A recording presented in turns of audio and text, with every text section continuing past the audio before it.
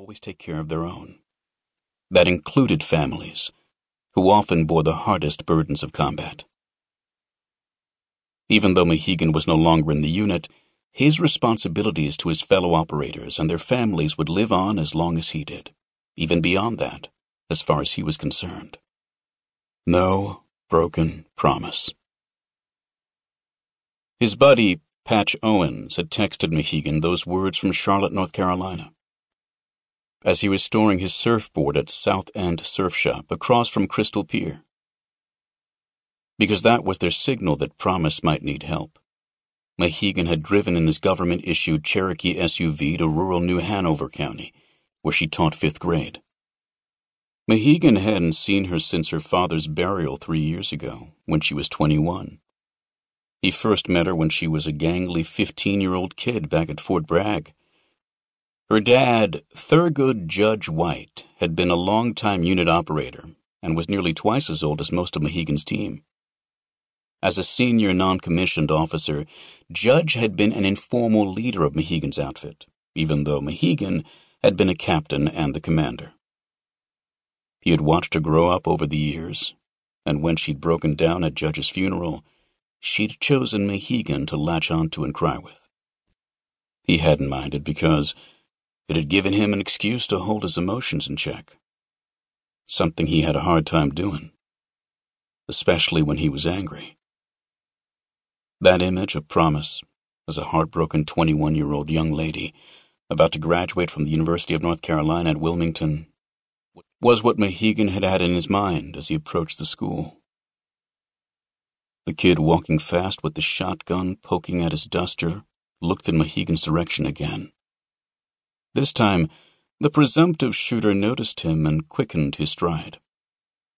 Mohegan got a better look at what he might be carrying when he saw the menacing front end of a sawed-off shotgun hanging just below his right hip. He must have had it slung over his shoulder beneath the coat.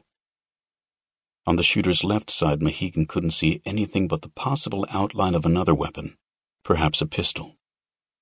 He did detect something heavy in the coat pockets, probably shotgun shells. He was about 20 yards in front of Mohegan when he made the turn to the main door. As Mohegan began to run toward him, he wondered if the door was locked. Mohegan scanned the entryway and didn't see any push-to-talk button on the side, and his concerns were confirmed when the shooter yanked open the green metal door, casting a glance at Mohegan over his shoulder as he sped up his pace. Mohegan carried a Zig Zauer tribal 9mm pistol in his Cherokee, but the vehicle was 50 yards away, in the parking lot. He hadn't anticipated an active school shooting scenario. For that, Patch's text would have included a different code phrase, en fuego, which is Spanish for on fire. As the shooter opened the door, Mohegan saw beyond him that teachers were leading lines of children in each direction. He remembered Promise talking about specials, which meant art class, physical education, or music. The children were smiling and excited, so he guessed some of them were getting ready to go out for recess. Mohegan caught up with the door before it closed, but the shooter already had the pistol and shotgun out from beneath his coat as he shouted, "Misha!" He was aiming the weapons at the line of children when he whirled around and trained his guns on Mohegan. "You don't want to do that," Mohegan said. The shooter was sweating, nervous. Beads of perspiration slid down his acne-scarred face like skiers navigating rough terrain. The kid was maybe 20 years old, possibly even went to the university in town. His hair was matted to his forehead, and Mohegan was looking for the tell that he was going to pull the trigger. He aimed a 12-gauge shotgun and a 9mm pistol at Mohegan's heart from a distance of 15 feet. 5 yards in a football game could be a long expanse. Mohegan wanted the shooter closer so that he could maneuver on him. Already the teachers had noticed the dangerous situation and had begun moving the children quickly in each direction.